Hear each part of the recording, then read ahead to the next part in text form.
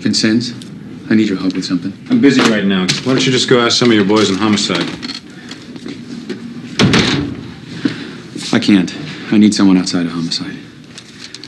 I want you to tail Bud White till he goes on duty this evening. Why don't you do me a real favor and leave me alone? Do you make the 3 Negroes for the Night Owl killings? What? It's a simple question. Why in the world do you want to go digging any deeper into the Night Owl killings, Lieutenant? Rollo Tomasi. Is there more to that, or am I supposed to guess?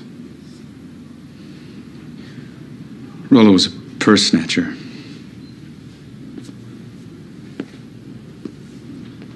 My father ran into him off duty. And he shot my father 6 times and got away clean. No one even knew who he was.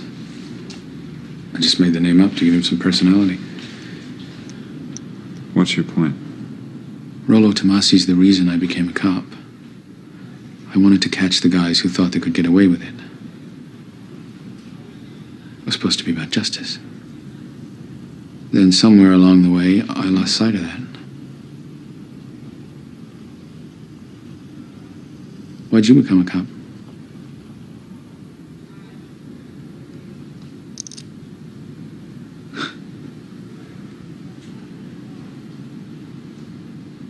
I don't remember.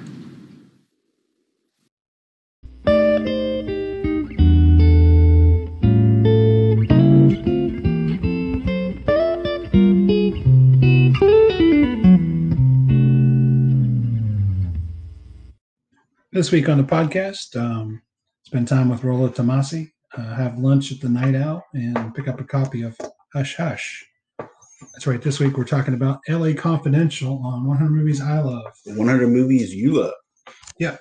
And the opening, we have Danny DeVito talking. He's in the movie, but he's doing the narration here too, talking about how great California is. And he's like, well, sort of, he talks about how great it is, but also the bad side of it. And he's talking about, that's what you get anyway. Just everyone's flocking there because of so much promise. But he talks about the seedy side of California and LA. And you see the Badge of Honor, the fictional TV show. Definitely based on Dragnet. Yeah, definitely Dragnet, yeah. And he's talking about Mickey Cohen being arrested for tax evasion, who's the big crime boss at the time. Danny DeVito's character, played by Sid Hudgens. Played by Sid Hudgens? No, his character, Sid Hudgens, yeah. He's doing his little sign-off on his newspaper article, what he always does. You heard it first, off the record, on the QT, and definitely very hush hush. Yes. Which is also the tagline for the movie. I like how they have the character name, like with a typewriter, to introduce the main characters. You see Officer Bud White, played by Russell Crowe. He's there with his partner and calls in a car ahead of time. Said basically to get a squad car over to this address. Nothing's happened yet, but his partner's laughing because he knows what he's going to do. Yeah. And he sees a husband, basically physically and verbally abusing his wife. But not just a husband; it's just some criminal he's popped has come out of right, because he's checking up on him, make sure or whatever they are, and he sees what the guy's doing his stuff again, so he's not going to let it happen. Yeah. Because Bud's got a problem with men who beat up women. Yes, yeah. He walks up and it's Christmas time and he sees the plastic like Santa's reindeer on the roof, and he pulls the wire and just pulls them all off on the roof. Makes a big noise. To get it for the husband to come out. And he asked him who he was, and he says the ghost of Christmas past. And he's like, "Why don't you dance with a man for a change?" He handcuffs the guy to the porch, and the woman, he says, ask her, do you have any place you can go? Gives her a couple of bucks. Yeah, it gives her some cash. And it looks like she's going over to the neighbor. It looks like there's a neighbor on the porch next door. Oh yeah, yeah. So I'm not too sure. And then after this scene, you see the introduction of Kevin Spacey's character, Sergeant Jack Vincennes. Yes. Who is the technical advisor on Badge of Honor. Badge of Honor. Yeah, and he's very proud of the fact that he's a TV guy and works on a popular TV show, and now Vincennes, that's an easy one for me to remember the name because my fraternity was based in Vincennes, Indiana. That's where it originated, 1897. And the only time I've ever been to Indiana is when I went to Vincennes for a. Was Kevin Spacey there? Yeah, I think so. Yeah. Or was it just a lot of wide open spaces? Yeah, definitely. Yeah. But Vincennes, Indiana, that's the only time I've ever been to Indiana, but went there for a week in summer of, I think it was 92, I think. We should mention at this time that I'm Paul Conlon, and across from me is Jason Martin. Oh, yeah, that's true. These are the voices you're hearing on this podcast. That's true. Yeah. So you get Kevin Spacey's introduction there, Sergeant Jack Vincennes. Next, you get Sergeant Ed Exley, played by Guy Pearce. And you see that he's in charge. He's the night watch. Yeah, he's in charge. It's Christmas. He's like, it's Christmas Eve. He's in charge because married men have the night off because it's Christmas Eve. And you get character Dudley Smith, played by James Cromwell. James Cromwell. Love me some James Cromwell. Yeah. Dudley Smith asked him what he wants to do, and he's all saying all this stuff. He's, Dudley Smith says, "You're a political animal. You have the eye for human weakness, but not the stomach." Yeah. And ask him what he's willing to do. He asked him a series of questions. Right. Which is important. Yes. Very important. Very important. Yeah. Very important series of questions. Yeah. Because it shows the corruption currently openly going on in the force, and actually saying, "I won't do that. I won't do that. I won't do that." Mm-hmm. But it's also very important for the movie and the story arc of certain characters. Yeah. Definitely. Yeah. And Dudley ends up with saying, and at least get rid of the glasses, Yeah, and throughout the movie, he'll take his glasses off to go do something, but then he can't really see because he has to have the glasses on, which I thought, there's a scene later on, the shotgun, the elevator, I thought he made a mistake, but they don't show anything. So he probably didn't. But that could have been a very good scene for him when the elevator opened up and he's not wearing his glasses. He made a mistake. But they didn't. Yes, but they didn't happen apparently.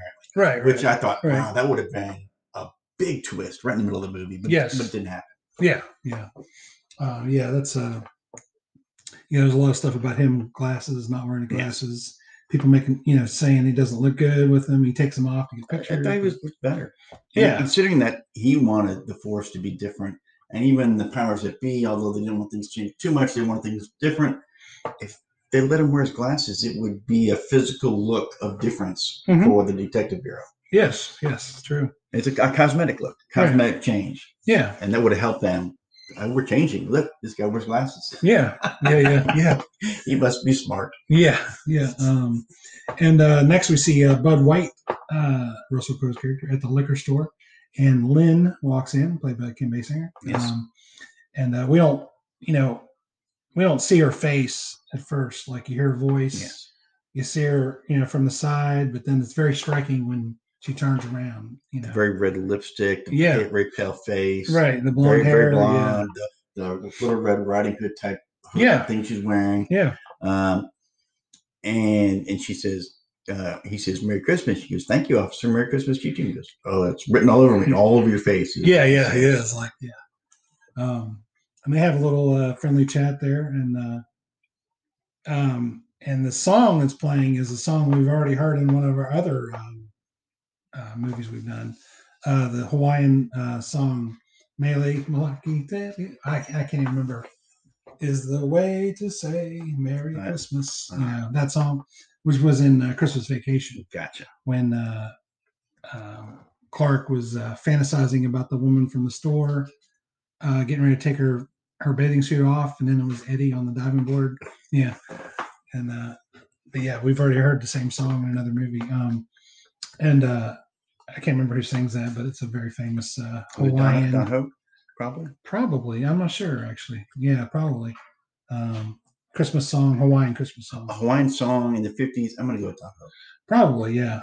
It also sounds like something Bing Crosby might have ripped off or Yes. something. Or Yeah, Perry Como maybe. I think it might be Bing Crosby. I don't know, but so Bud White walks to the car and he sees a woman with a bandage on her nose in the backseat. And we already know he's got to think about women getting beat up. Right. So he's wondering what's going Right. on. Right. And Pierce Patchett is in the backseat too. The first time we see him. Yes, played by David Strathairn. David Strathairn, yeah. And Lynn walks up and says, "It's not what you think." It really isn't. It really isn't. But no one explains what's going on. No. But actually, the first time I saw it, the second time, even though I knew the second time what it was, I thought, I'll bet it's plastic surgery of some sort. Yeah. Because even the beginning, the first time I saw it, I didn't realize who the girls were and what was going on until later on. And then it makes sense. Oh, yeah. And of course, Paget explains it later on when Bud visited him at his house. Yes, yeah. And then Buzz Meeks is there too. He's driving. He's like the muscle, basically. He's very important to the story too. But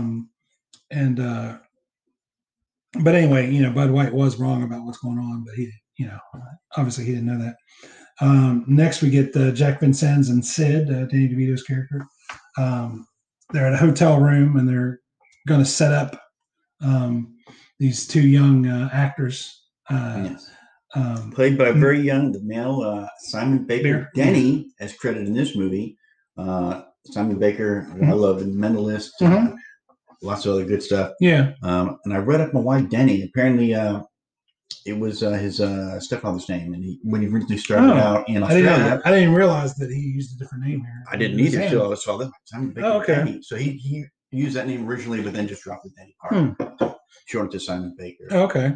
And I also read an anecdote about before L.A. Confidential came out, Curtis Hanson was in Australia, and Russell Crowe and Guy Pearce were in the audience for his talk about some other movie he'd made. And he said, yeah, I'm making a movie called LA Confidential. It takes place in the 50s. And these two Australian actors are going to be starring in it. And it was, the two guys who were in the audience. And the Australian crowd didn't believe them because why would they hire a couple of almost unknown Australians for this movie? Right. And of course, Simon Baker's also Australian. Right. Okay. It turns out that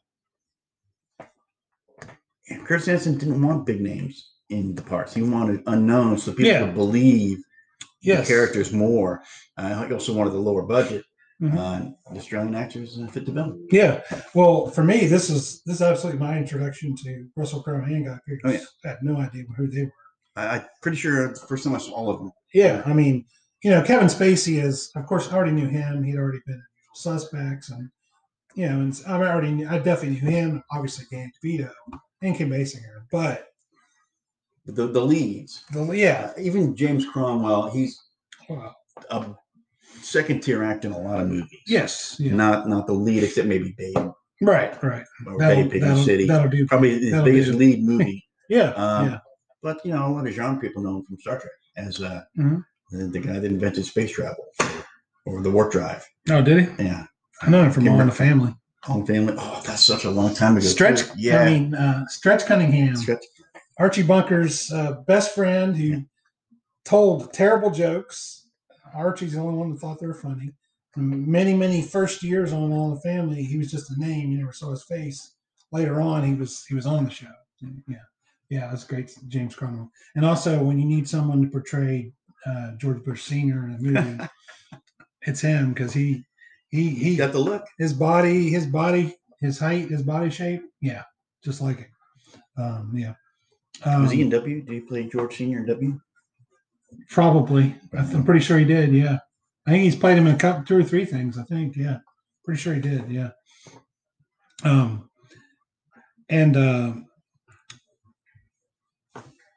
So we see. I'm sorry. Yep. Yeah, well, he did play him, right? First three have Josh Brolin, George W., Elizabeth Blank as Laura, and then James Cromwell, H.W. Yeah. And we got Vincennes and Sid and outside the hotel room, and basically what they're doing is setting up. They're setting up these. They're getting together and setting up these young actors in a pot best, and then Sid's going to take the picture and basically, make them infamous or hold over him basically. But Simon Baker plays the actor, and he finds Jack finds a business card that says Fleur de Lis on it. And at this point, he has pot from the bust on him, but also Fleur de Lis card, doesn't know what it is yet. And Jack gets back to the police station with the two actors to put them in jail, and offers Exley the payoff. He's like, "You're on charge right now. Here's your money, courtesy of Hush Hush magazine, because he's watch commander." Yeah. He's like, "No, I don't want it." And then some of the other cops bring in some Mexicans, and they keep talking about, "Hey, these are the guys that put these other two cops in jail," and they keep exaggerating. They're in the hospital, but they keep exaggerating.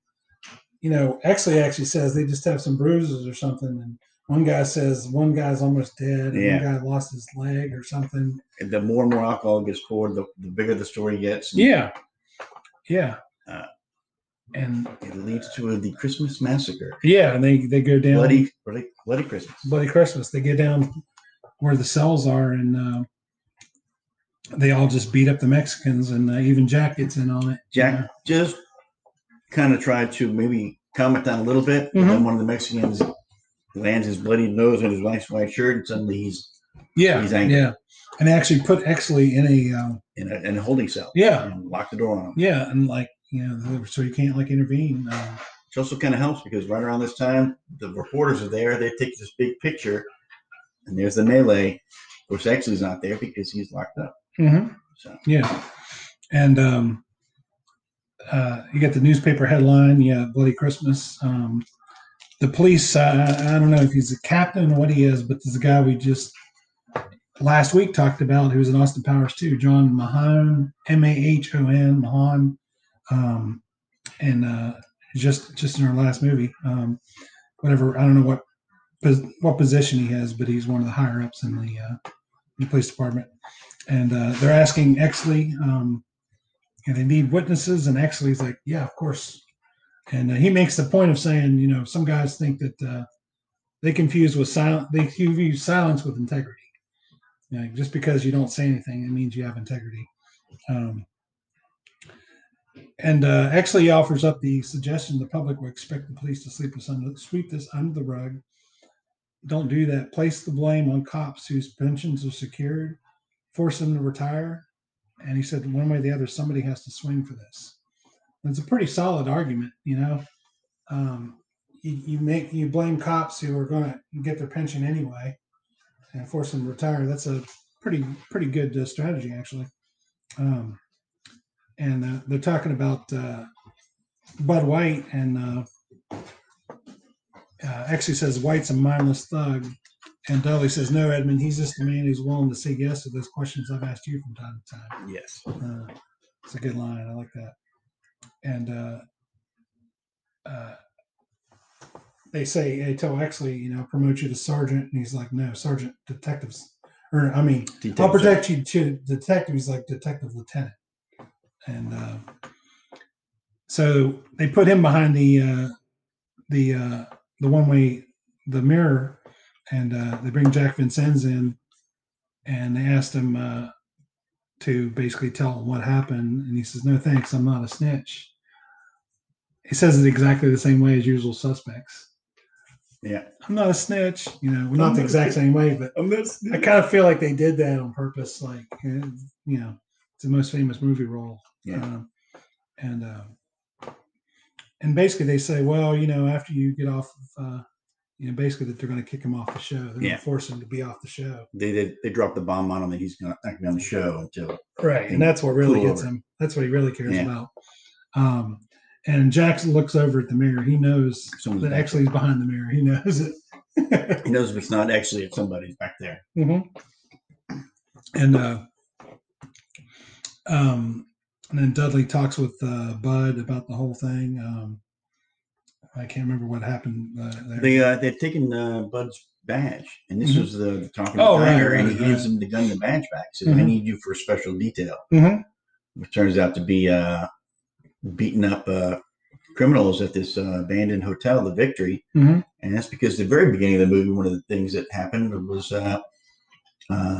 Mickey Cohen got popped for tax evasion and went to jail, and that made the crime scene, the organized crime scene, a little bit wide open for mischief and takeover and Yeah. killings. Yeah. Which is Yeah. part of the plot line of the movie. Mm-hmm. What's happening? Yeah. And then you have Sid, Danny DeVito's character, doing a voiceover again. Talks about the mob guys, and it mentions 2 Italian guys. Like, wonder what will happen to them. And then you see them get shot and killed right in front. It's like, well, that's it for them. And we have here where Jack calls the phone number for Fleur de Lis, and they basically hang up on him because we don't know you. Who are you? I'm right. random click. Right. He doesn't. He needs to know some kind of code word or mention someone's name. So more mystery there. You don't know what's going on with Fleur de Lis.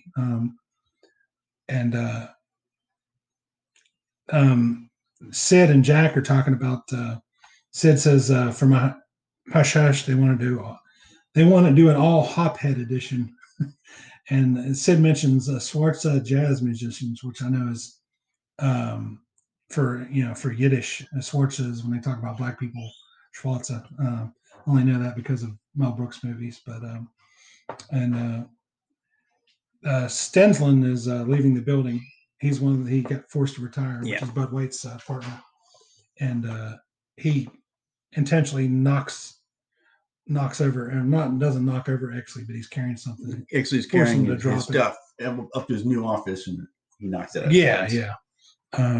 And all the other officers there, all the other detectives just kind of laugh at him. Yeah. And Exley is there at the station. They gets the call for the Night Owl coffee shop. Yeah, everyone else is like taking off. They're kind of giving him the stink eye and leaving him alone. Yeah, and then he gets the call from the Night Owl. Yeah, and he walks in. He walks in. He sees blood everywhere, and walks into the bathroom. And there's I think counted as maybe 7 bodies or something there. The front end, there's nobody there. He's walking through. Over the counter is what looks like the cook, dead, shot. There's a blood stain or splotch on the wall, and then a drag mark next to where that seat was. Right. And he's following the drag marks down the back hall, down a back room, into a doorway, opens up into the back freezer, whatever, and there are a pile of bodies. Yeah. 7, 8, 9, 10, who knows how many, but they're just piled back. Someone has taken their time. Yeah. To either kill him and drag him back there, or drag him, or get them all back there and just shoot him. Yeah.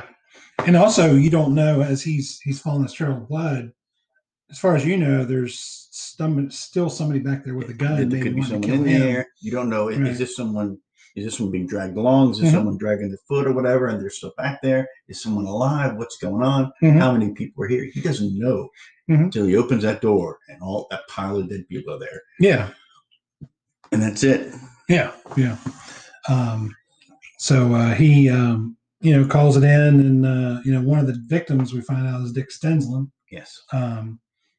Who's Bud White's former partner. Yeah. And I see with the one of the at the I can't remember what it was, but one of the at the hospital maybe or something. Someone, but orderly. You hear an orderly saying, "When I first saw her, I thought it was Rita Hayworth," and the other guy says, "Yeah, me too." Which at that time you have no idea what they're talking about. Yes. But it's an important thing, obviously.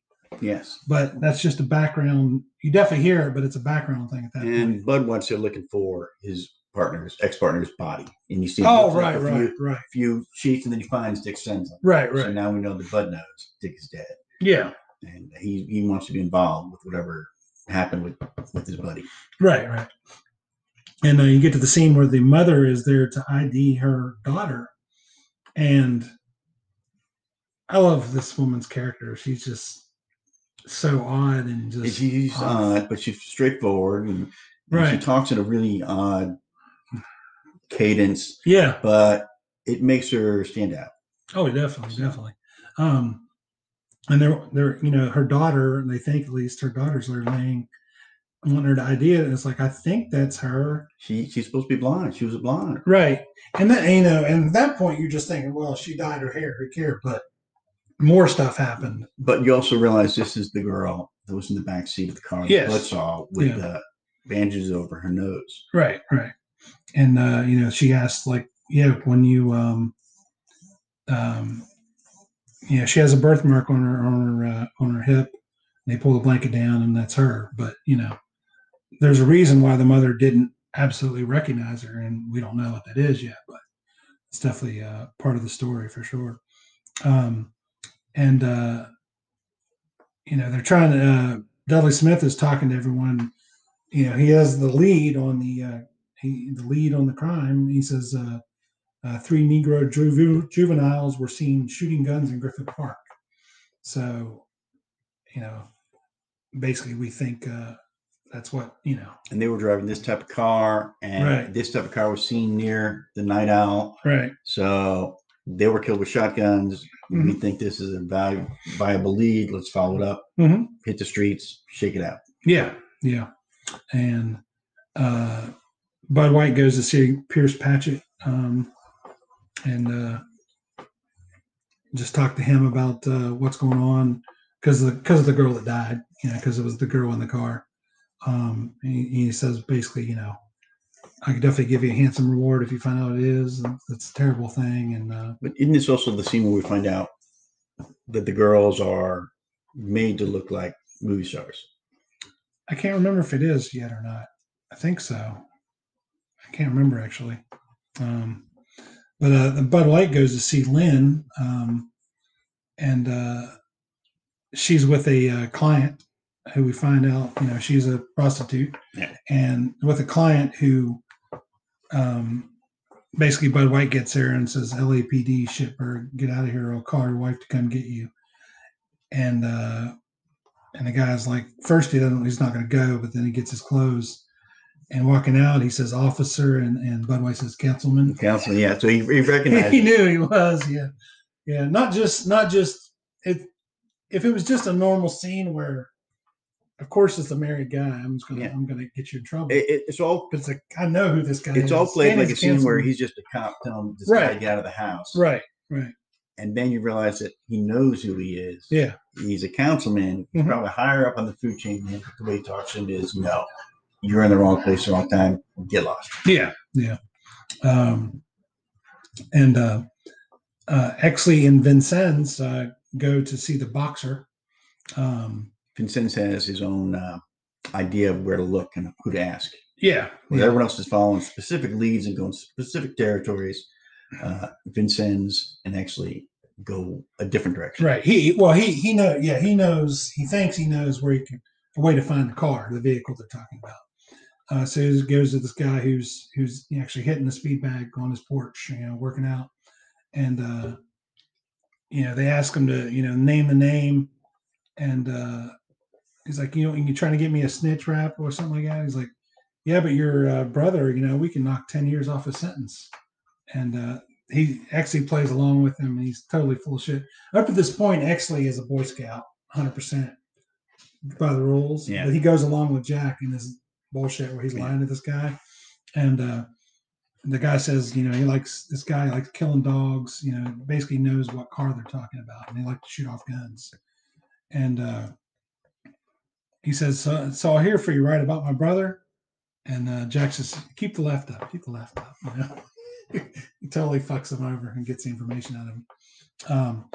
Now, one of the cops here, one of the cops that helps out with Exley, is a cop from the movie Joyride. Plays the cop at the beginning that with like prominently teeth, where he's chewing on a toothpick, and what they did to him wasn't very comely. And I've seen him in a few other things, but he plays the cop here. He helps Exley here. He goes in with Exley to this house. They bust down the door to arrest them and interrogate them. And basically arrest the guys and get them to go into the office. And we'll be back right after this. Do you remember Buzz Meeks, Dudley? A disgrace as a police officer. Straight D fitness reports from every CO he ever served under. What about him? 12 years ago, he was on a vice rouse with Dick Stensland. They questioned Pierce Patchett about a blackmail scam. Patchett had Sid Hudgens photographing prominent businessmen with hookers. Anyway, charges were dropped. Insufficient evidence. You were the supervising officer on that case, and I was wondering if you remember anything about it. What's this all about, Boyo? Part of it has to do with a murder. I've been working with Ed Exley on it. You're a narco, Jack, not homicide. Since when do you work with Edmund Exley? Well, it's a private investigation. I messed something up. I'm trying to make amends. Don't start trying to do the right thing, Boyo. You haven't had the practice.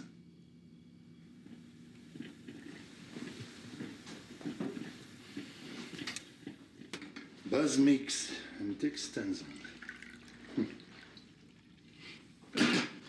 So, what does Exley make of all this? No, I haven't told him yet. I just came straight from the records room.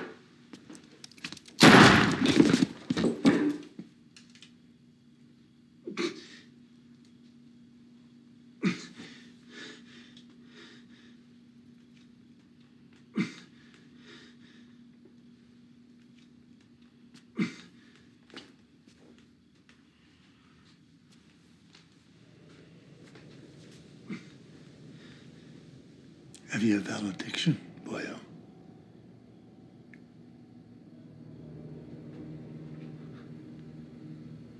Rollo Tomasi.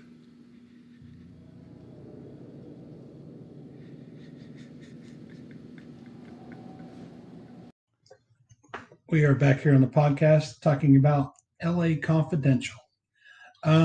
Last episode we did Austin Powers, The Spy Who Shagged Me, and we had a new record for Rotten Tomatoes of low, 52. Now we have a new record for a high, 99. 99. 99 Wow. on Rotten Tomatoes.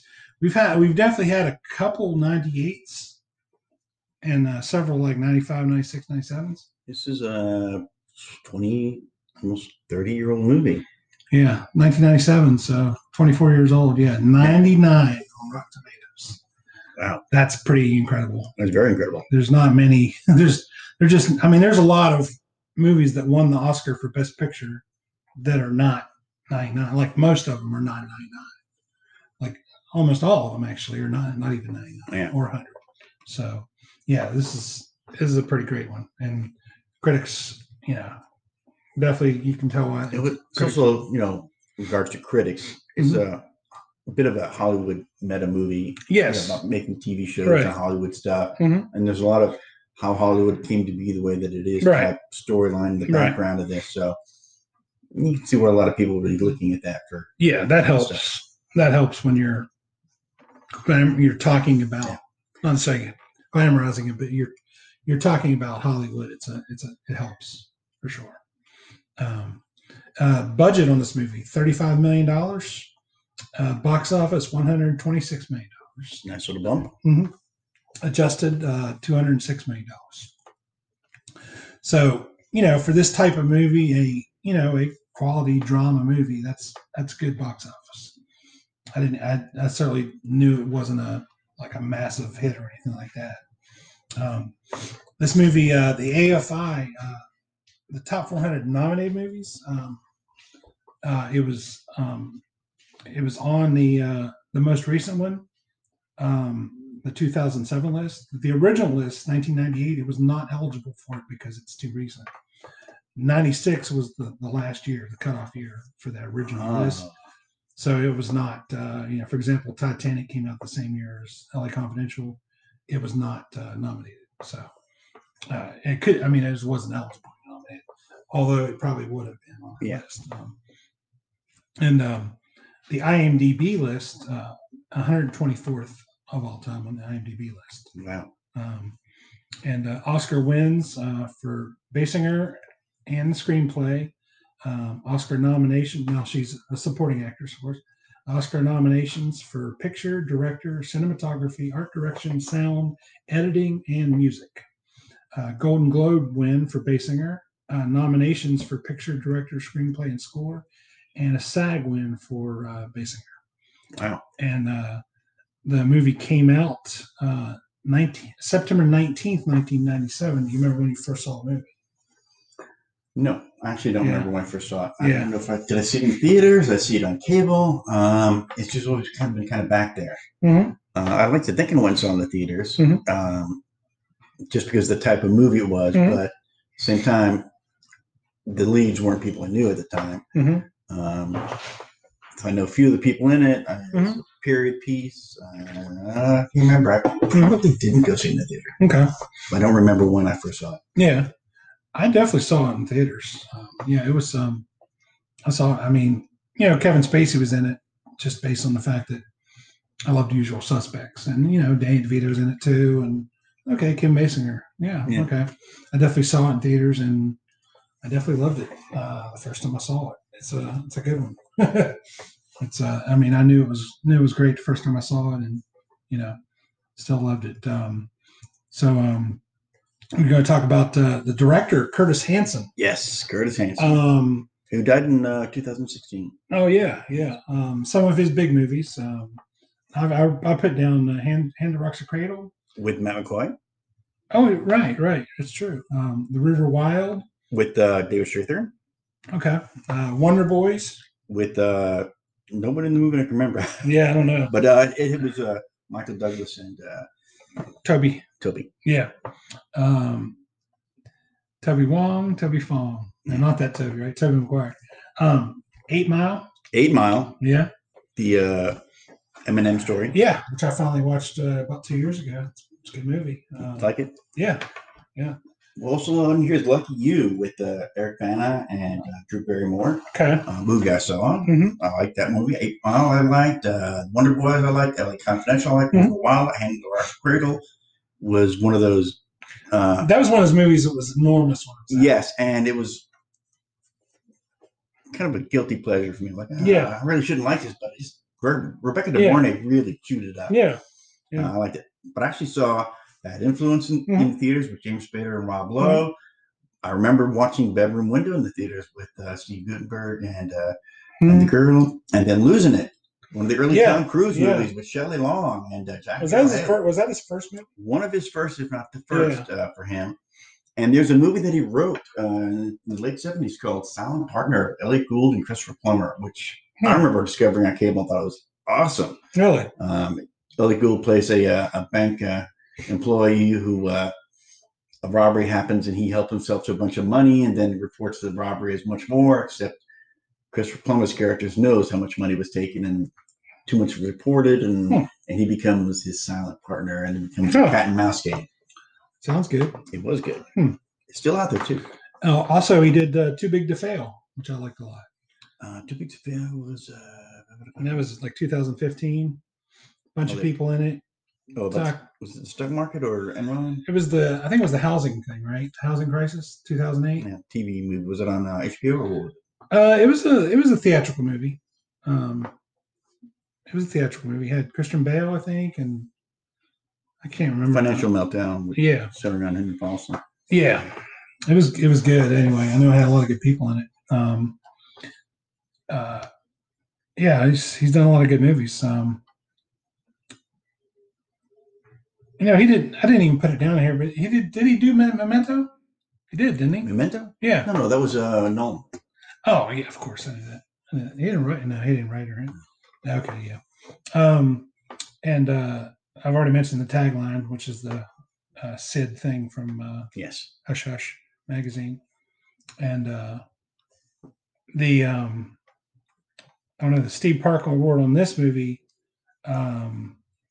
I'd say James Cromwell. I love James Cromwell. Such a big part, and not really walking. That's true. That's true. I think the Steve Parker Award would go to someone much smaller in the cast. Yeah. I think the mother of the victim, because she's so great, whoever she is. Especially if she was in a lot of other things. Yeah, she probably was.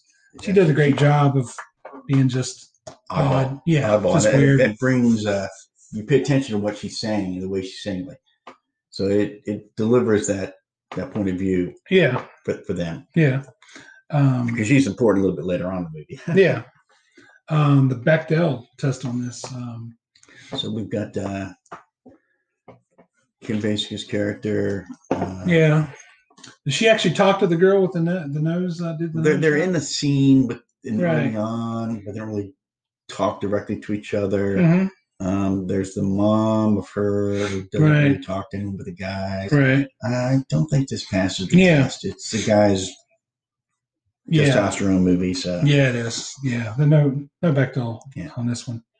Time to get back to talking about the movie. We just mentioned, we start to mention when they brought the guys in, arrested the three black guys. Basically, they're Dudley pointed them in the direction of these are probably the guys that did it. yes, and Exley and Vincennes were following their own trail while all the regular detectives were following the official trails. Mm-hmm. And Exley and Vincennes get to the house with the car, Mm-hmm. and they go into the garage, and they almost get their heads blown off by a couple of the cops who are already there. They've already found the place. Yeah. And hey, look, this is the car, and look, they've got the shotguns in the back, and Mhm. they must be upstairs. Let's go get them. Mm-hmm.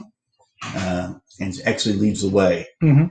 into the house, and they knock the door open, and he prevents one of the cops from just blowing someone away by knocking the shotgun out, and they capture everybody right then, all three of them.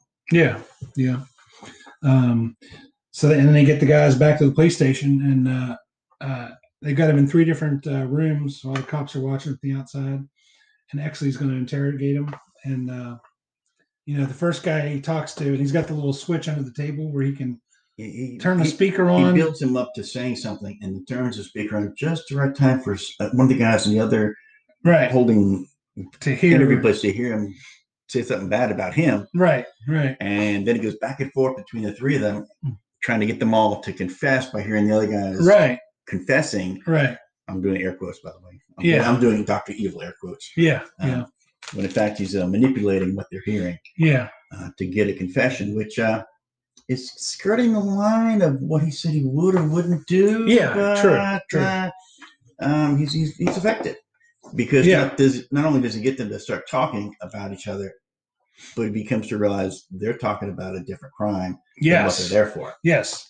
Well, some of the things he said here, he's talking to the one guy. He's like, "You're 22, right?" It's like, "Why do you keep asking me about my age?" "Yeah, I'm 22." He's like, "Well, 22 makes it a gas chamber charge." And he basically the same guy. He's like, I heard when you're up in some other prison, I heard you went sissy up there. He told me you went sissy, and he said, "Hey, I don't trek with sissies." It's like, "Well, Lewis told me you went sissy up at Casitas," and he also says, "Where'd you get the drugs?" Turns the speaker on, and he names the drug dealer or whatever, where they get their drugs from. And says that the other guy who's listening in now, was the one that turned himself upside down, to protect himself. Yeah, and before he walks out, he's like, "Ray, I'm talking about the gas chamber, and you haven't even asked me what this is about. You got a big guilty sound around your neck." That's a great line. That's good writing. That's absolutely true. And he talks to the younger kid, and who's one that's very scared, and he basically says, "I just wanted to lose my cherry. She don't die, so I don't die." And that's where he realizes it's a really odd thing. Right. So he said it 2 or 3 times in a row, and actually realizes something else is going on here. Yeah. And he's talking about, "What girl are you talking about?" And the kid says, "I think she's alive." I'm like, "You think?" This is where Bud White's listening in. He breaks a chair with his hand. He's got his hand over a chair, and he's gripping it so hard that he breaks the chair apart. And Bud runs in there with puts a gun in his mouth and says, "Where is she? Where is she?" Oh, he didn't. Before he does that, he literally empties nearly all the bullets. Right. He says, Russian roulette, Mhm. 1 in 6 chance, Mhm. and he says, "Where she pulls the trigger a couple times before the guy starts talking." Yeah. And and Bud White goes into this house. He gives him the address. Bud White goes in the house by himself quietly, and he sees the woman tied down naked on the bed. And she, with her eyes, she points to the other room, like where he is. And the guy's in there basically in a t-shirt and underwear watching cartoons, eating cereal and laughing at the cartoons. And Bud basically just open fires on him, shoots him right in the chest, and then he takes a gun, puts it in the guy's hand, and fires a gun into the wall. So it looked like that it was self defense. Actually, and the other cop are at another place, and with the other guys, and he gets basically they said don't shoot, and someone knocks a beer bottle off, and it pops. Well, what happened was before we get to that part, they get back to the station, and miracle of miracles, 3 black kids have escaped through a window. Yeah, they're in the middle of police custody for this big giant crime, and they all escape through a window. Yeah, and they hunt them down, and they get to the place where they're at, and then it's very tense. Stand up. What's going to happen? A kid knocks a bottle off the table. It explodes, and gunshots everywhere. Yeah. So, do you think they let them? Absolutely. It was to hunt them down, and so they them. know. Well, and to know where the drug dealer is, maybe too, or no, because they already had a name. They'd already gotten the name for the drug dealer. That's true. Okay. So I think it was they escape. We get to hunt them down and kill them. Oh, okay. Because the whole point was to, as we know in the storyline, blame everything on them, kill them all, bury it. Yeah. Yeah. And the fact that they were brought in alive by Exley kind of screwed that up. So now they had to manufacture another way to get them. Okay. Because for the bad guys, the real bad guys in this show, they needed their scapegoats, and if they don't get them one way, they'll get them another way. Yeah. And it is the same, police precinct where they beat up all the Mexican guys down in the basement. They were so angry at them. But yet here's this, and these 3 kids just escape out a window? No. They were put in a room with an open window. Oh, okay. And this is the scene where Exley shoots to the elevator.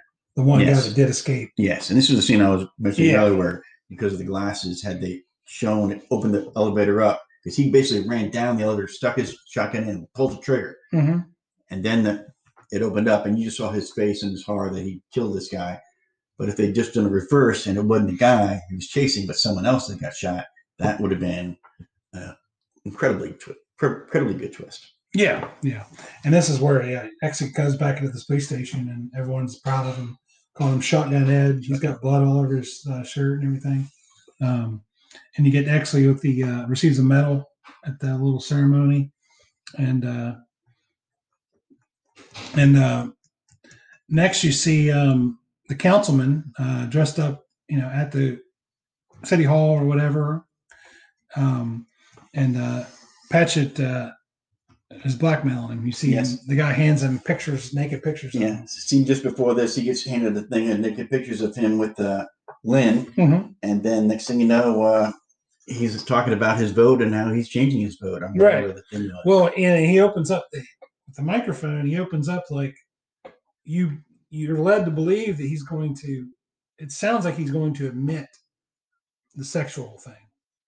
Like, it's not hard for someone to admit they've done something wrong or something, and that he just says, "But I'm going to change my vote." Like, they're leading you to believe he's going to admit to that, but he doesn't. He's just saying, "I'm going to change my vote." And then Bud goes to see Lynn. This is where he basically starts an affair with her or whatever. Sid is talking to Jack and says the DA is a swish, and which back then meant you're gay. He's a swish, and he's talking about, I can't remember his name, but was it Ron Liebman? Is that his name? He's one of the Rifkin. Rifkin. I get their names mixed. Yeah, Ron Rifkin. Yeah. You find out that Matt is fucking, which is Simon Baker's character. Yeah. He's fucking him to basically blackmail him or whatever, or do something like that. And Jack asks Sid about Pierce Patchett, and I like this. And Sid says Patchett is what I call Twilight. He ain't queer and he ain't red. You cannot help me. Which back then, if they're communist or they're gay, that's what that was headlines. Back in the And it's interesting the way once the story develops, you realize who's who and what's what. If you look back at Sid's language regarding him and the way he presents himself and just drops stuff one way or another, it's he really was skating down the middle for everybody, Mm-hmm. and he was the one most likely to wind up the way he wound up. Mm-hmm. Stupid guy. Yeah. Yeah. And you see here, someone is outside the Pantages Theater, which we've already mentioned because Yes. that was in Ed Wood. Was the Frolic Room was right next door, and there was a place where they were meeting for this and the other. Yeah. And it was Jack comes out one of his hanging places, and this is where he left the $50 bill that he got from Sid there. Yeah. He's like, you know what? I can't. He realized in his head he can't let the kid. Right. That's Baker's actually, yeah, that's Simon what- Baker's character right. go through with it. So he's going to go to the hotel and prevent him from like an hour beforehand. He's Mhm. going to get there and prevent him from Yeah. getting involved again Yeah. in the newspaper with Hush Hush. Right. This is where Jack just gets a conscious. Yes. Conscious. He Gets leaves the $50 bill as a tip. He doesn't want it, and which in today's money is like $500. yeah, that's a pretty big. That's a pretty good tip. $50 back then was big, so $100. The $10 that actually turned down was like $100 today, Oh yeah, yeah. just for being on the desk at that time. Oh yeah, yeah, yeah. And he is where he goes to stop Matt, and he gets to the hotel room, and he's dead.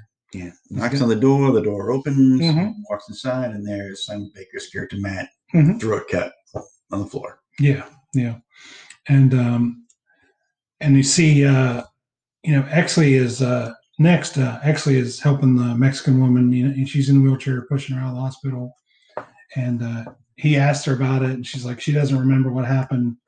She admits she did what she had to do for justice. Like, Yeah, and he asked her about when they left because they could have committed the crime because they were with her up to a certain point Mhm. and then left, and she said, I don't really remember when they left. right, And by Silva had to say, to get justice for myself. Mhm. And that's when he realizes that the kids were probably set up, yeah, either by happenstance or some other nefarious way. yeah, yeah. She basically is like, why, no one's going to care about a Mexican woman, doing this. I basically just lied. I said whatever I needed to say. And unfortunately, I guess the producers felt the same way because in the book, this character was one of the main characters and was the girl that Exley and Bud White were really fighting over in the book. That was the triangle love interest there. Protect the woman, all that kind of stuff. Whereas for the movie, Kim Basinger's character became the female focus. Yeah. Okay. They couldn't film everything in the movie, so they had to pair stuff down. Yeah. So have you read the book? I've read about the book for this Oh, movie, okay. and the name of the author sounds familiar, but I don't know of anything. Is the book title the same? LA Confidential. Yes. Oh, okay. Yeah. Apparently, the guy has written like a 4 series of books about LA across decades. Yeah. All dealing with the way LA was Yeah. built and all stuff, similar to the way Robert Towns movies did the same thing with Chinatown, Yeah. Tequila Sunrise, and the Two Jakes. Well, I haven't listened to them recently, but one of my favorite podcasts, The Dollop, did episodes. They had a 4-part episode about the LAPD, and I know that they mentioned, LA Confidential, how a lot of this stuff takes place. I can remember now that a lot of the corruption. Yeah, a lot of the things Okay. that, like the Christmas Massacre. There was a Christmas Massacre. It Yeah. wasn't exactly that, but it was very Yeah. similar. They Yeah. they borrowed and used a lot of things Yeah. to go into the book. And even, in fact, at the very end of the movie, I'm going to jump here. Mhm. The officer that taps Exley on the shoulder and says, "Hey, good job, whatever." At the very Mhm. end of the movie, that's Gerald Gates. Really? Yes. Little bit part. Really? So everything Wow. moves around and comes around. And we're talking about the chief of police.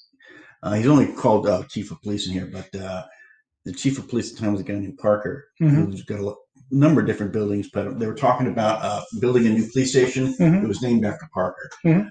Parker was also the liaison to Dragnet. He was the guy that was Oh, the okay. consultant to the show. So this was a very well thought of guy Mhm. on the police force. He cleaned up the force in the 50s, got rid of a lot of the corruption. Of course, the focus here isn't on that character. It's on Exley and Bud and so on. Yeah. Yeah. So Okay. there's a lot of meta stuff going back and forth with this movie. Okay. Yeah. And next we have Bud talking to Lynn, telling a story about his father and his mother, and how his father tied him to the radiator and basically made him watch when he beat his mother. and they said they never found the old man. Like he disappears. That scene, it's like there was something missing there, and I got the impression, it's maybe just me, that what Bud was really saying when he said they never found him was, "But I found him." You know what? I found him, and they're never going to find him. Okay. But instead, he just says, "Yeah, they never found him." One of those sly, "I did what had to be done" type of things, which is a lot of characters are saying things like that. I never thought about that, but that makes more sense. Yeah, it makes more sense for him. Because unless he comes back into later in the movie, then it makes no sense for him to just disappear and not. He was never, the dad was never in the movie, but it's supposed to explain. Right. I'm saying he wasn't, but I'm saying maybe he was. Yeah. It explains why Bud is very hyped up over women getting beat up by men, right? Because his mom Definitely. and what he watched. He watched his mom get beat to death by his dad. Mm-hmm. But the line of "they never found him" just made me think, man, Bud found him. Okay. And no one's ever going to find him. That makes sense. Yeah. I believe that now, but I've never. And I wouldn't be surprised if in the book that is what's described as. Yeah. No one ever found him, but I did. Okay. And now no one will ever find him. Something along those lines. Gotcha. That makes sense.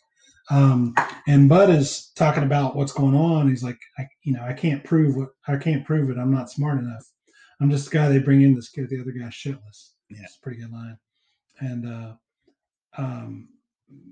Bud talks to the evidence room guy about what's going on, and goes to see Susan Lefferts' mom. Yes. And she's got the room blocked off. And it's like, don't go in, it was a terrible smell. I think a rat died. Yeah. And Bud goes under the house and finds the body of Meeks. He can only tell because he gets his wallet. And he comes out and she says, "Was it a rat?" He's like, "Yeah, great big one." And he questions her about what's going on because my daughter was here with her boyfriend and they're arguing with the man outside. He goes, "Who's the boyfriend?" He was a big guy, and he pulls out a picture of Stinson and shows her, "Yeah, that's him. That's my daughter's boyfriend, Stinson, his old partner, who, when they met the girl in the car with the nose job, Stinson didn't say nothing. Yeah, but apparently he knew Buzz. Right, he knew Buzz, the girl. Yeah, and Bud didn't know any of this. Right. The evidence guy. He's talking to, I think, Jack at this point. He's talking to Jack, and he's like, about Matt, Simon Baker's character, is like, what they found in his stomach. He said, Frankfurter, French fries, alcohol, and sperm, hell of a last meal. Yeah. And he's like, why are y'all guys talking about this? And Jack says, what are you talking about? Bud White asked about this case this morning.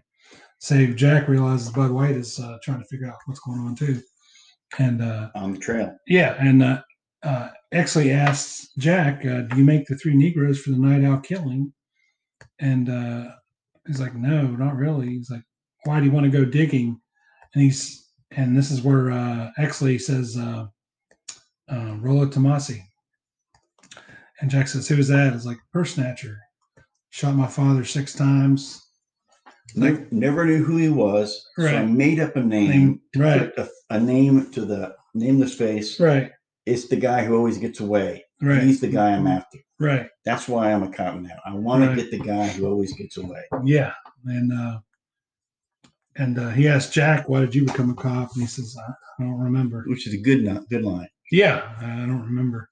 Because in most of this movie, Jack is just a smarmy, whatever guy coasting on what he's done in the past. You'd probably rather be an actor than a cop. Yes, yeah. And basically, they Jack and Exley say, "You help me with my case, I'll help you with yours." And actually, this is where Jack kind of changed a little bit. And I'm wondering if, like in the book, again, the "I don't remember" line is really, "Yeah, I remember now," and it kickstarts him into digging deeper and being more on the level. Integrity, have some integrity. Yeah. And try to do your job, which gets in further into the story. Yeah, and here's where Bud goes to visit the mobster, who's I guess one of Mickey Cohen's. Stompanato. Johnny Stompanato. Yeah. What a great a real name. Oh, is it? Yes, real guy, real name. Okay.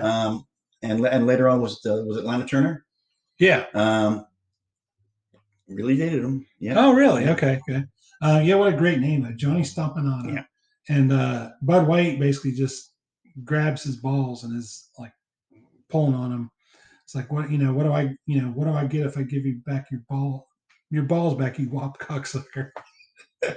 To give him the information he needs about Stensland and Meeks and heroin And well, Stumpanow gives up the thing that Meeks apparently had a bunch of heroin to sell. Mhm. He was looking to unload it somewhere. Mhm. And this goes back to the scenes earlier where DeVito was doing the voiceover with the gangsters getting killed, the two guys in the car. And you didn't mention that there was another scene where the two guys in a house, and one looks up out the sliding back window, and there's two guys across from the pool, and suddenly they're shooting into the house, and they fall over dead. And there's a big case of what looks like maybe heroin. Someone closes it, takes it away. Yeah. So someone's not just killing mobsters, they're taking stuff from them. Yeah. And that case of heroin now comes back around to Meeks had heroin to sell. Where'd he get it? Now we know that he was involved with the killing. Yeah. And since we now hit Meeks with Stensland, it comes up that maybe the guys killing all these mobsters were Meeks and Stensland. Yeah. Yeah. It's pretty You interesting slowly plot. you get all the stuff that bad stuff happens up front, and then you slowly reveal what's going on with who and how and why. Yeah. Yep. And we'll be back right after this. I ain't got shit to say till I see a judge. Were you on hop? You guys were all passed out when we arrested you. Were you hopped up, Ray? I and Lewis fuck with that shit, man, not me. Where do they get their stuff? Come on. Give me one to feed the DA. It'll make me look good. And I'll say Sugar Ray's not a punk like his sissy partners.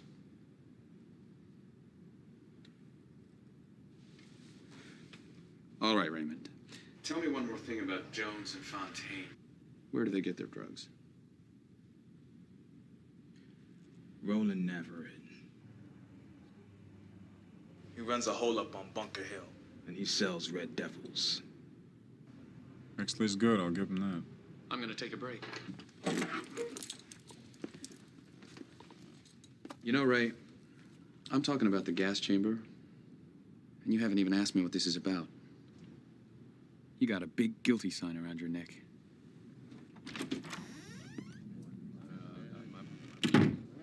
That was masterful, Edmund. This one's ready to go.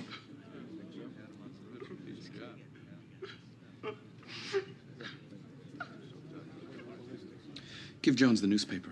I want him primed. And take the cuffs off so he can read it. Ray Collins just ratted you off. Said the night out was your idea. I think it was Ray's idea. You talk, I think I can save your life. Son, 6 people are dead, and someone has to pay for it.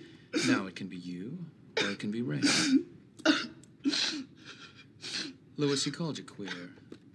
Said at Casitas you took it up the ass. I didn't kill nobody! Son,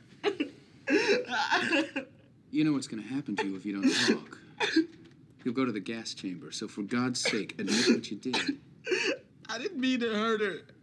Maybe she's okay. Okay. Well, these people are all in the morgue. They were dead when you left them. I just wanted to lose my cherry. She don't die, so I don't die. She don't die, so I don't die. Lewis, who's the girl? What's her name? Who are you talking about? Was she at the night out?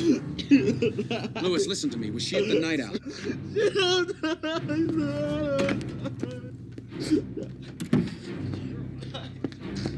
This newspaper shit ain't shit. Where's the girl Fontaine's talking about? Did you kill her? You wanted Lewis to lose his cherry, but that wasn't enough. So things got out of hand and you made her bleed. She bled on your clothes, so you burned the clothes. Told you that. Now listen to me. If that girl is still alive, she's the only chance you've got. I think she's alive. You think? Then where is she now? Did you leave her someplace? Just sell her out? Tell me where she is. Move!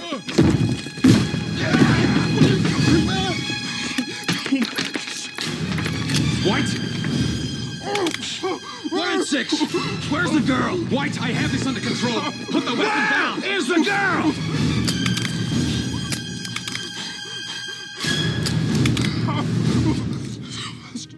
What? Sylvester Fitch, 109 Avalon, Brown Corner House, Upstairs. We are back on the podcast talking about LA Confidential, and it's time to play the trivia games we play here every week.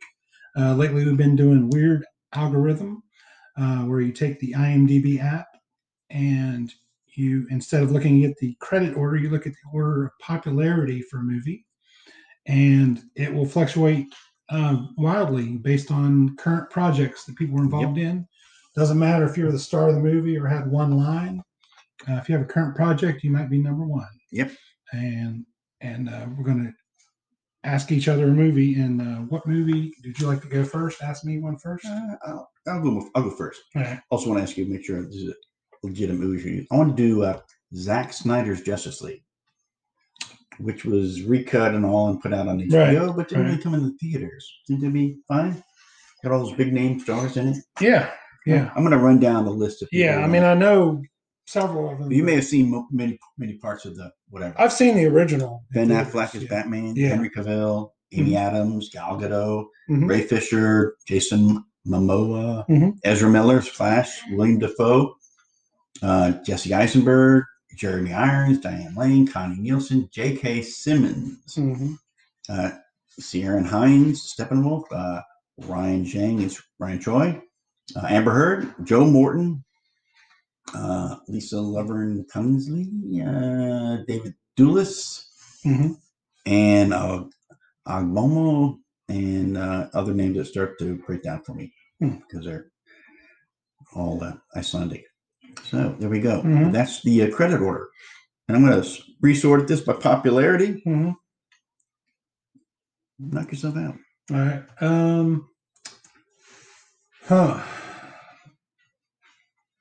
Zack Snyder. Okay. Number one. Okay.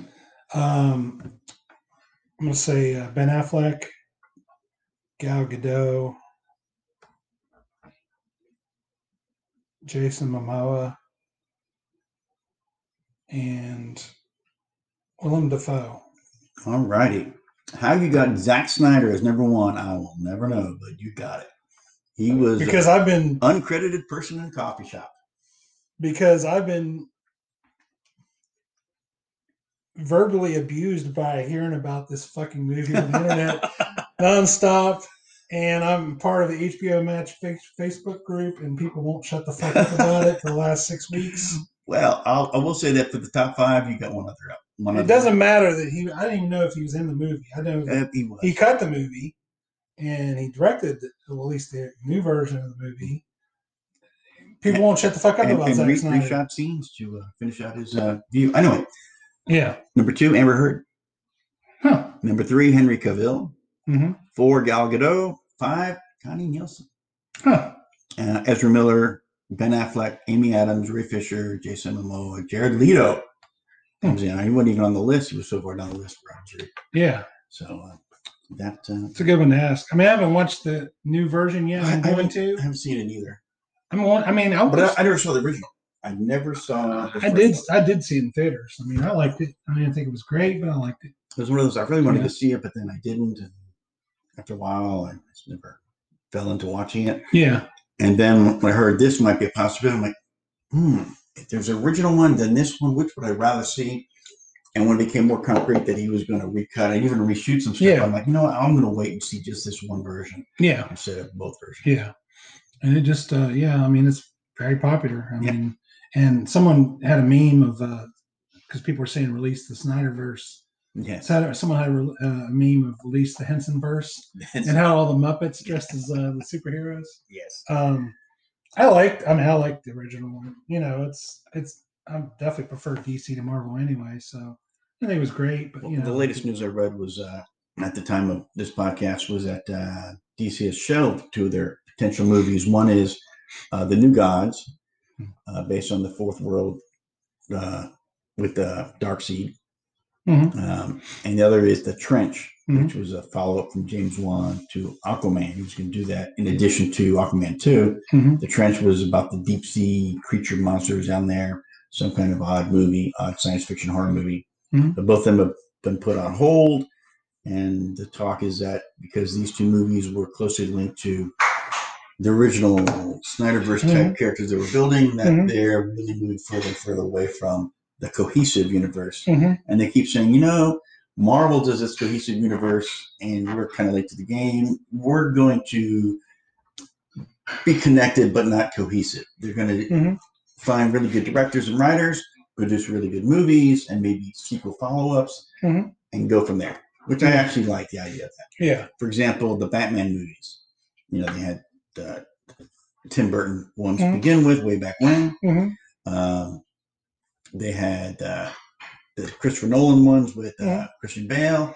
Ben Affleck has been in the non-Batman Batman movies, Right. and they got Robert Pattinson coming up on Yeah. another version of it. Right. And I kind of like the idea of give me a good director, give me a good writer, and tell me your stories about this character instead of it being cohesive and must follow continuity and you must see all this stuff to understand so many things. Instead, you're going to get some interesting stories about characters we all know. Mhm. So, Okay. and if things don't exactly line up one or another, don't worry about it. Yeah. Okay. So the movie I picked for you is Batman Returns. How about that? That was the one with about the Captain Penguin. Yes. So that's got Yeah. Michelle Pfeiffer, Danny DeVito, Mhm.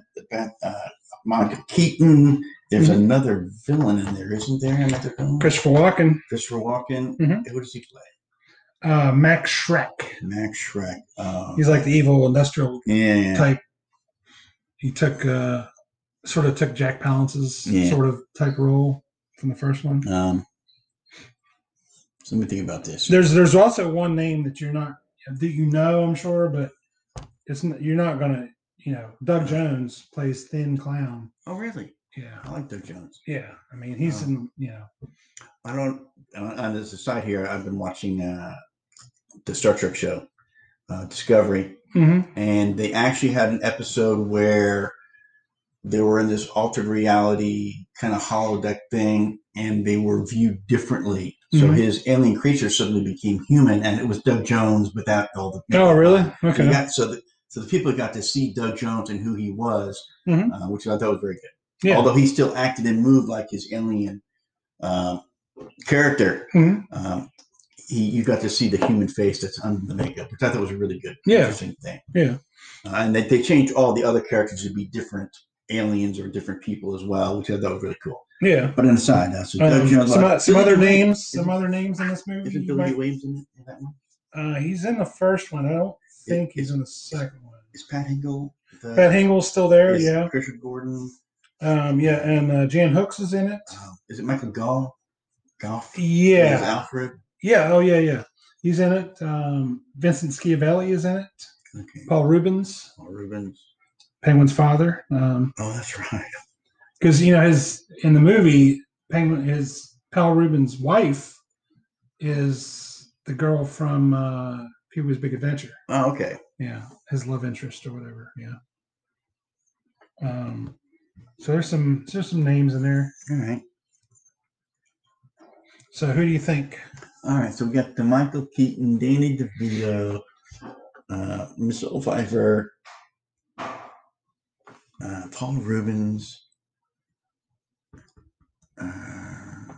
Billy D. Williams. No, Billy D. Williams isn't in. He's not in that one? No, apparently not, because he's nowhere in the top 30 or whatever. So. All right.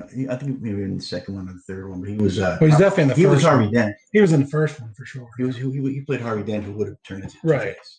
All right. So I'm going to go with Michael Keaton. I'm going to go with Danny DeVito. I'm going to go with Paul Rubens, Michelle Pfeiffer, and I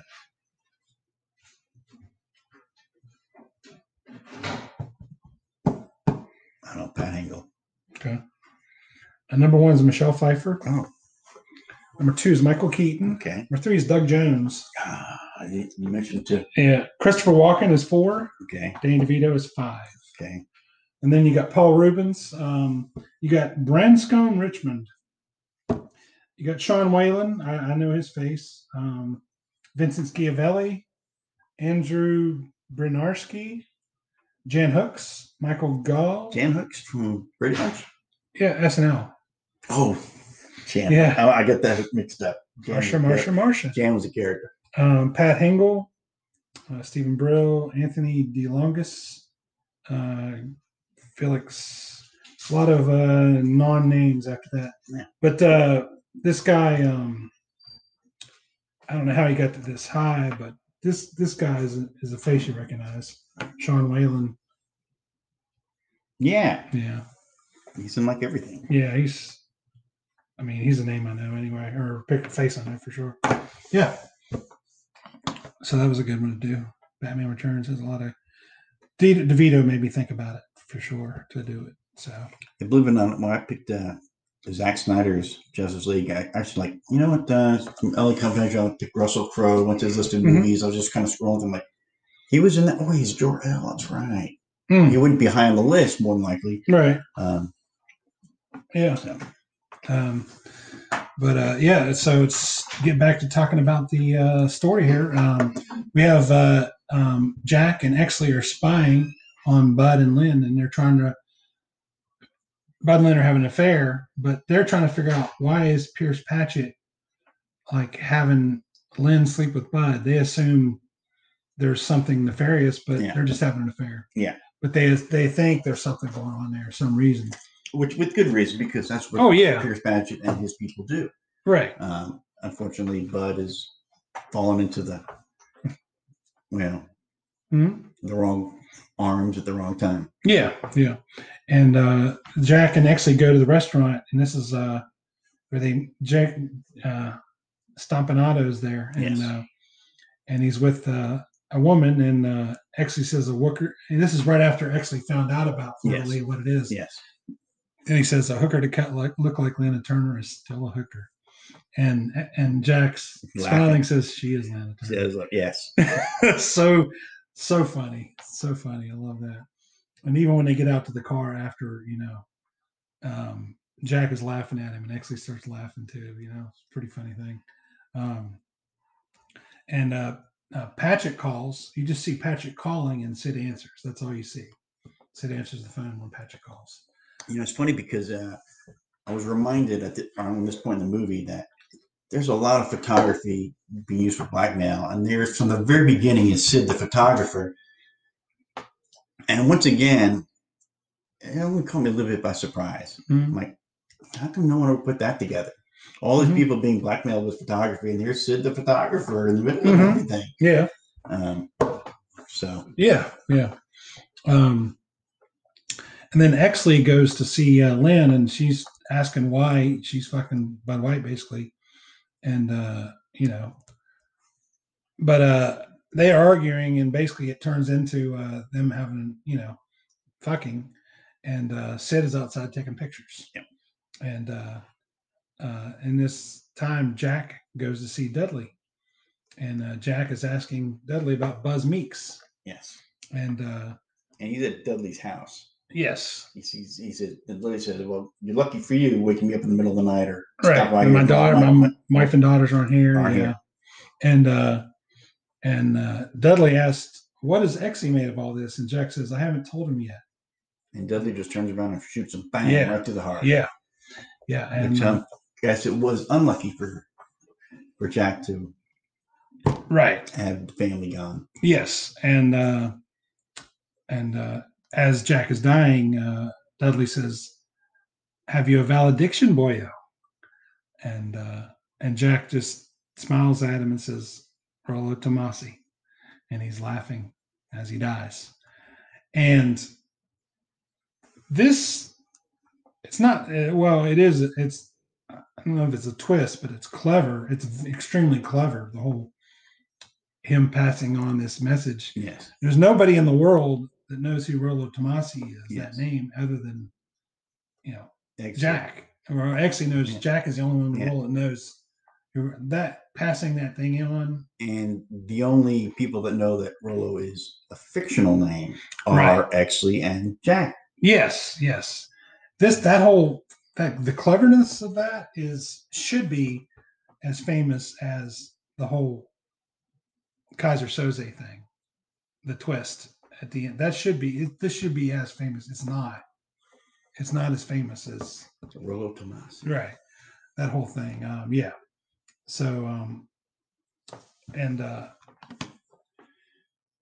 So Jack is dead, and you see Dudley having a little meeting, saying Jack Vincennes was died. His body was found in Echo Park, although most likely the body was moved.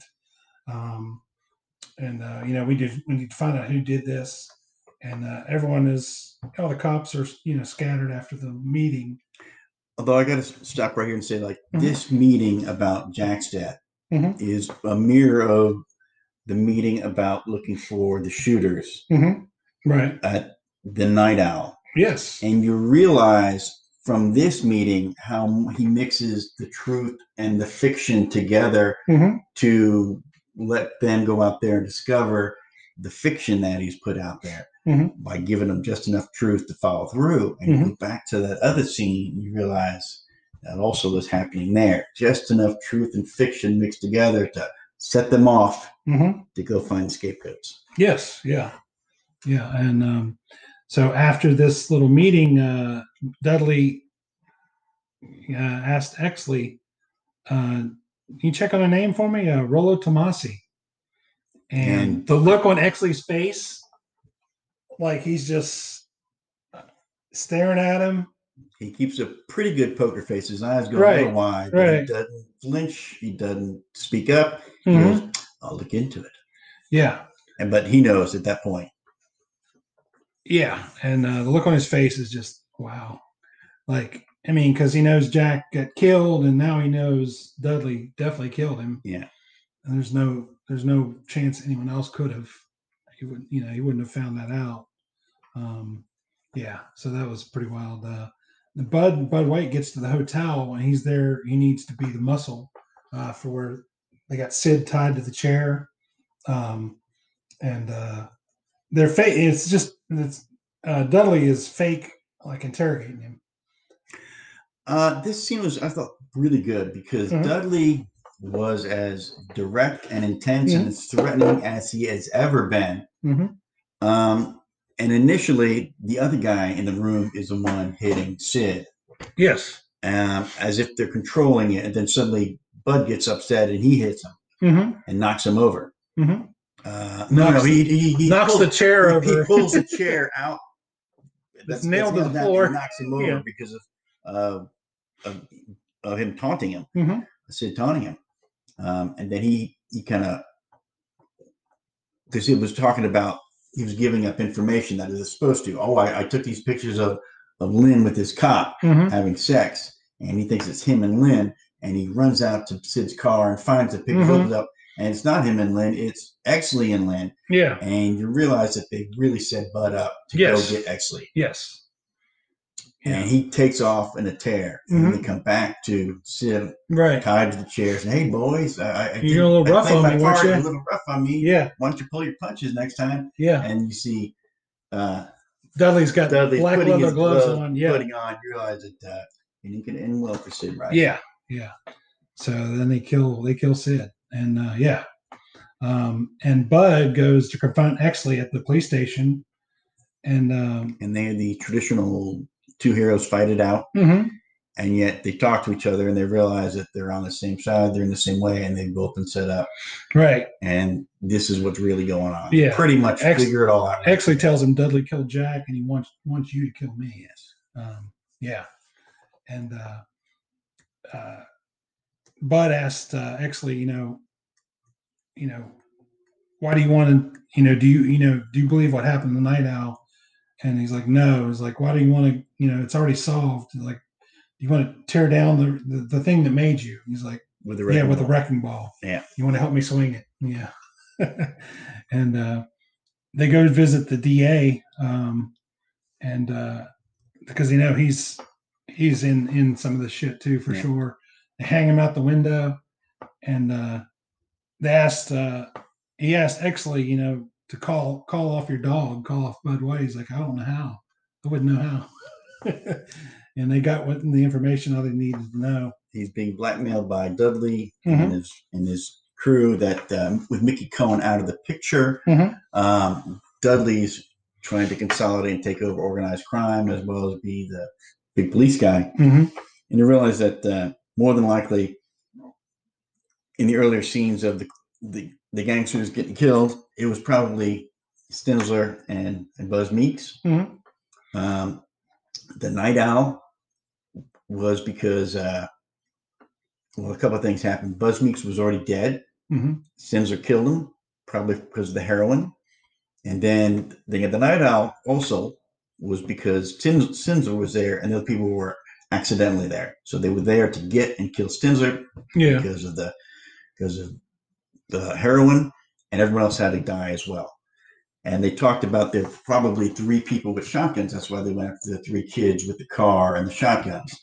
And actually, at some point, I can't remember exactly where in the movie, they realized that the shotguns that were in the back seat of the car, Mhm. the 2 cops that were there just before them probably planted them, and they were Dudley's guys.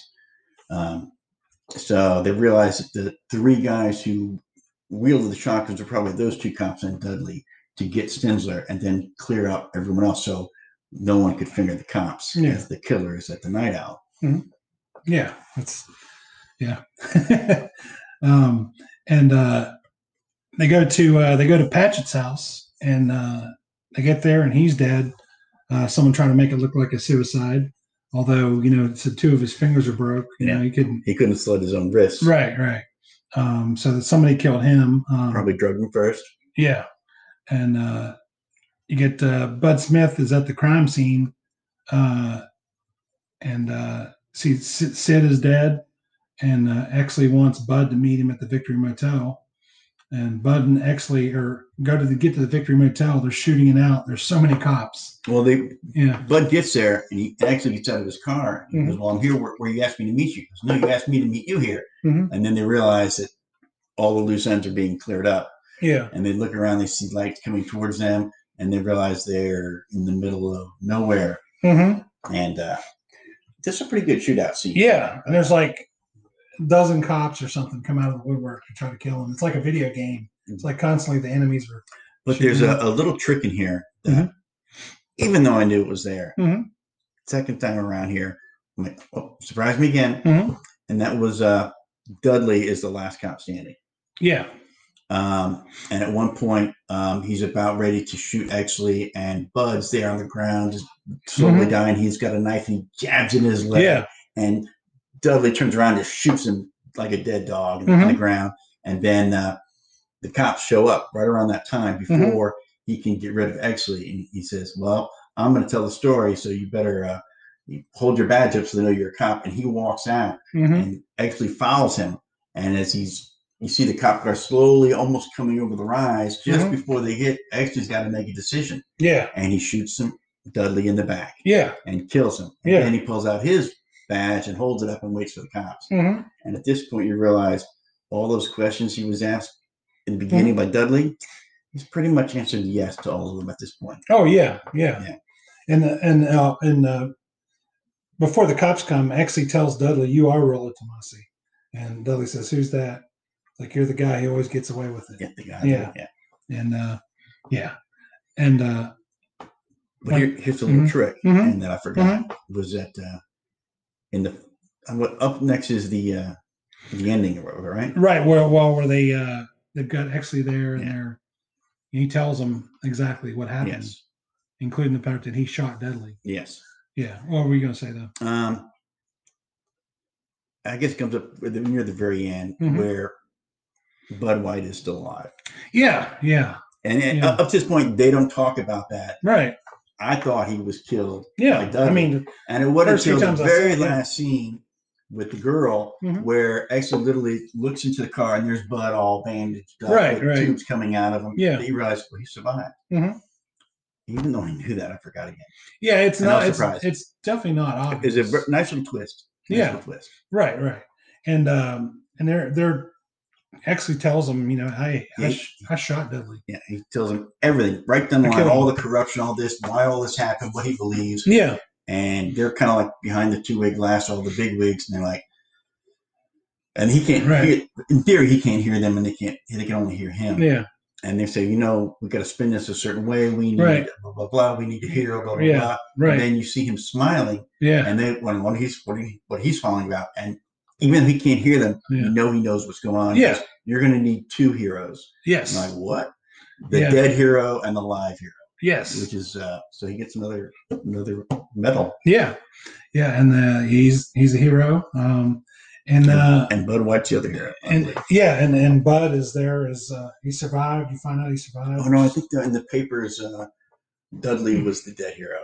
They don't want everyone. Yeah, that's what I think. Yeah. Dudley was the dead hero, and he's a live hero. Mm-hmm. That way, you've got the dead hero to believe in the organized crime, find out, and you get the live hero say, "Yeah, that's what happened." Yeah, yeah, and you get the ending, the credits, and after the credits, you see a family watching the show Badge of Honor on TV. Yeah. And it says dedicated to Jack Vincennes. Yeah. And yeah, that's how the movie ends. Pretty good one. Yes, very good movie. Yeah, pretty good one. And we'll be back right after this. White, I'm glad you're here. I need you to see this.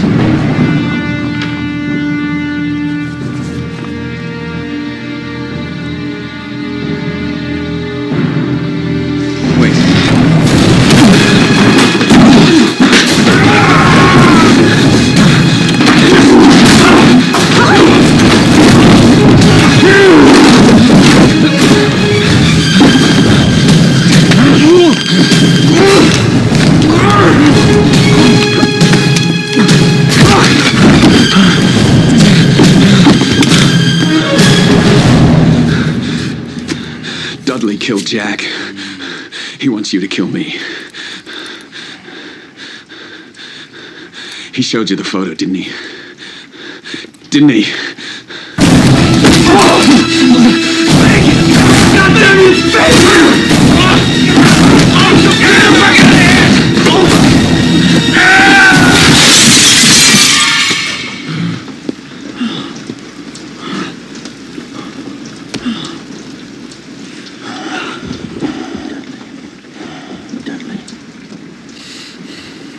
I checked the daily report books. Dudley, Buzz Meeks, and Stensland go way back. I know Stensland lied to me. Lefferts' mother ID'd Stensland as Lefferts' boyfriend. Stensland pretended he didn't know Meeks or her the night that I met Lynn. Stensland and Meeks. What the hell were they up to? I don't know. But I think Stens killed Meeks over heroin. What heroin?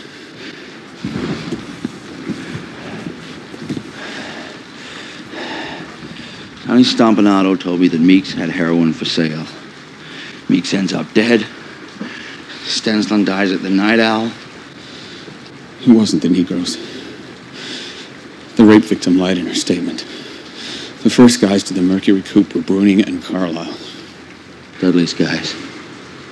They planted the shotguns. And they'd have killed the Negroes too if Jack and I hadn't shown up. Dudley framed them because they were Negroes and had records. And he knew there'd be no questions asked if they were killed resisting arrest. Somehow this is all connected to Jack's angle. Sid Hutchins. The pictures to blackmail Ellis Lowe. A kid got murdered. If we're going to figure this out, we need to work together. We are back here on the podcast talking about LA Confidential. Paul, who's your guy in this movie? James Cromwell. Easy. Yeah. What a good actor. Mm-hmm. Great part. And didn't break character, I don't think. Like the scene with Danny DeVito being interrogated, and he was playing the part as the big bad cop interrogating the criminal kind of thing, even though I think most of the audience at that point knew that it was a setup.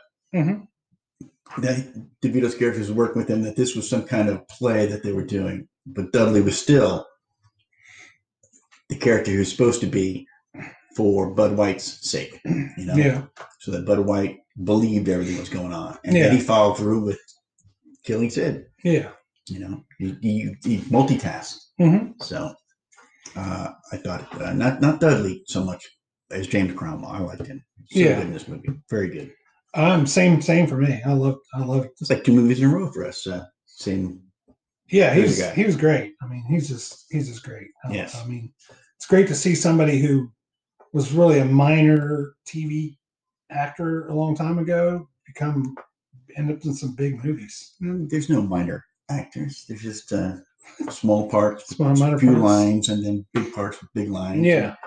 You get the right actor in there, and they knock it out of the park. Yeah, yeah. So who's the villain in this movie? James Cromwell. James Cromwell. James Cromwell. Dudley. Dudley Smith. Captain Dudley. Yes. Dudley Smith. Absolutely. He is definitely the villain in the movie. Yes. He is There's a lot of bad guys in this movie, but he is the one. Yeah, there's no doubt he's the villain. Oh, even at the end where he's like out of bullets and he's pretty sure Exley is just not going to kill him and arrest him, and he's going to be able to tell his story his way and get out of it, and escape. He makes almost the correct call, except that he doesn't factor into what Exley's been through to get to that point. Right. Whereas he's already the jaded guy and thinks that this is the way it is. Exley's the Boy Scout, so I can turn my back on him and not have anything to worry about because I already know who my guy is. Strong. Yeah. So. Yeah, he's a great villain. Does he make our list? Yeah, I think he just made. I think he will. Who's it? Go over the list again. At the bottom of our villains list: Buddy from Baby Driver, The Thing from The Thing, Hans Gruber from Die Hard, Bricktop from Snatch, Nino Brown from New Jack City, Hans Landa from Inglourious Bastards, the Xenomorph from Alien, Nurse Ratched, Cuckoo's Nest, The Wicked Witch of the West, and Hannibal Lecter. All right, you know what? Looking at that list, I'm going to put him in a range of above Hans Gruber. So Bricktop, Nino Brown, Hans Landa. He's in that range right there for me. Where exactly he falls depends on the minutia, I think. But I think he's going to be somewhere there in the middle of the list, knocking Buddy out. Yeah, I think he's yeah, I agree. He definitely belongs on this list. He's pretty and I would almost put him just below Alien and above Hans Landa. That grouping there, putting him in that group now, I kind of want to move him up to the top of that little group. Okay. So you think he probably goes above Hans Landa? Yes. Okay. They both have similar story ethos in that they are brutal people who are following through on the brutality and controlling as much as they can up to a certain point. And at that point, they make a mistake. Yeah. Dudley with, at the very end, Exley, and Hans Landa at the very end with Brad Pitt's character who carves him up. Yeah. He didn't get out skin-free, so to speak. Yeah. So I put him right in there. But and the Alien, a little more elemental and brutal than Dudley, so I'm going to have to put him under the Aliens right there. Okay. Right in that spot. Is that one? Right, so put him at number 5. Number 5. Yeah, I agree. He's a pretty evil. Yes. Pretty evil character. And really. the more you learn about him as the movie goes on, the more you just love to hate him. Yeah. I agree. Dudley Smith will be on our list. That'll knock Buddy off our list. Baby Driver. Now it's been about over a year since I think we did that episode. Baby Driver's in the top first 10 we did, wasn't it? I don't know if it was the first 10, but it's been over a year since we've done it. It's been a while, but Buddy's been on the list. But Buddy's John Hamm's character Buddy is no longer on our list. Dudley Smith now is number 5, just below the Xenomorph from Alien. So it's time to talk about the list. Now, Paul, I know this is in your top 100. Why would you say that? Yeah, it is, right? Oh, Baby Driver was number 16 that we did. 16th one? Okay, yeah. Wow. Yeah. It's a top 20, easy. Yeah. It's just too good. The story's too good. Even watching it again, I was still surprised by some things. And I saw a lot more things that I either didn't know to look for or just didn't realize were there in the background going on stuff. Yeah. And then seeing Simon Baker, who since then the movie came out, I've come to really like, especially through The Mentalist, to see him in this much younger looking role. Yeah. Was really cool.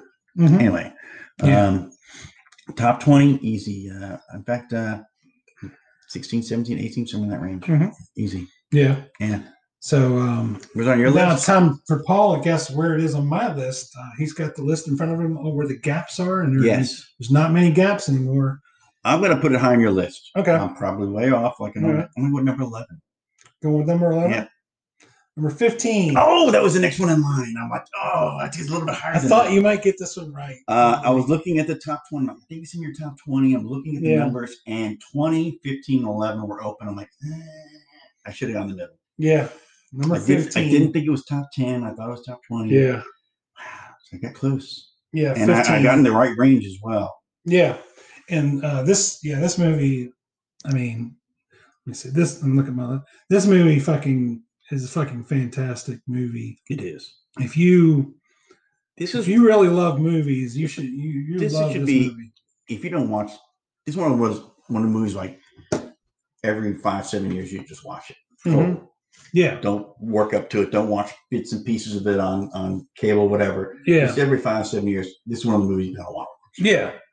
When I was putting my movies in order, I know that I'm not going to give away any that I haven't done yet, but I put Fargo, LA Confidential, and Usual Suspects in a sort of a group together. Is like where, and I realized that now I do like. Oh wow, they are there. 14, 15, and 17. 17. I realize I do like LA Confidential a little better than Usual Suspects. That's why it's number 15. Now Airplane was 16, completely different movie, but and Fargo I still like. But the movies that are around it, Reservoir Dogs, Office Space, Wag the Dog, Falling Down, very good movies. Yeah, yeah. And I thought you were going to get this one right. You know, I was in the range. You were closer. I was in the range, very close, and I cheated up instead of going in the middle. Yeah, yeah. So yeah, that's and maybe next time. What is next time, by the way? Well, first, do you have any plugs? I do not have any plugs. Plugs are just listen to the podcast. Yeah, listen to our podcast. We've got about I think about 23, 25 countries listening. Have we picked up Antarctica yet? No, Carter, no. Come on, Antarctica, get on the ball. Yeah, recently we have new listeners in Brazil and Malaysia and South Korea, Taiwan. Just South Korea, not North Korea? Just South Korea. There could be in North Korea, and we don't know it. Right. We should probably do Team America World Police if we stir up any controversy. Or the, what do you call it? What was the assassin? The interview. The interview, yeah, definitely. Special podcast on our top 100, the interview. Yeah, we'll get pulled from the internet if we do the interview. But next week, time to talk about what we're doing next week. Next week, get your tickets for Chubby Rain. Visit your Mindhead counselor, and get some illegal Mexican immigrants to handle your cameramen your camera work. Next week, we're talking about Bowfinger on 100 Movies I Love. 100 movies you love. Ed, we need police witnesses to offset the damage done to the department. I'm asking if... Justice has to be served. Of course I'll testify. I'm glad you feel that way, Edmund. Most of the men don't. That's because they think silence and integrity are the same thing. Not exactly the image of the new LAPD we're trying to create. Welcome to Los Angeles, the city of the future. May I make a suggestion, sir? By all means. The public will expect the department to protect its own and sweep this under the carpet. Don't. Shift the guilt to men whose pensions are secured. Force them to retire. But somebody has to swing. So indict, try, and convict Richard Stensland and Bud White. Secure them jail time. The message will be very clear. This department, your new LAPD, will not tolerate officers who think they're above the law. Dick Stensland is an embarrassment as a policeman. He's had rotten fitness reports from every CO he's ever served under. But Bud White is a valuable officer. White's a mindless thug. No, Edmund. He's just a man who can answer yes to those questions I've asked you from time to time. The department and the public need role models. Clean-cut, forthright men the public can admire. Sergeant, I'll promote you to lieutenant, effective immediately. Detective Lieutenant. Ed, you're 30. Your father didn't make lieutenant until he was 33. I know that, sir. I also know that when he made lieutenant, it was as a detective. Well, before we start polishing our laurels, I think it would look better if we had a corroborative witness. That won't be easy to come by. The men hate a stool pigeon. Jack Vincennes. He hit one of the Mexicans and he saw the whole thing. A veteran like Vincennes might be willing to admit his own culpability, but he'd never rat out a fellow officer. Jack's the technical advisor on Badge of Honor. He lives for it. That's the way to get to him.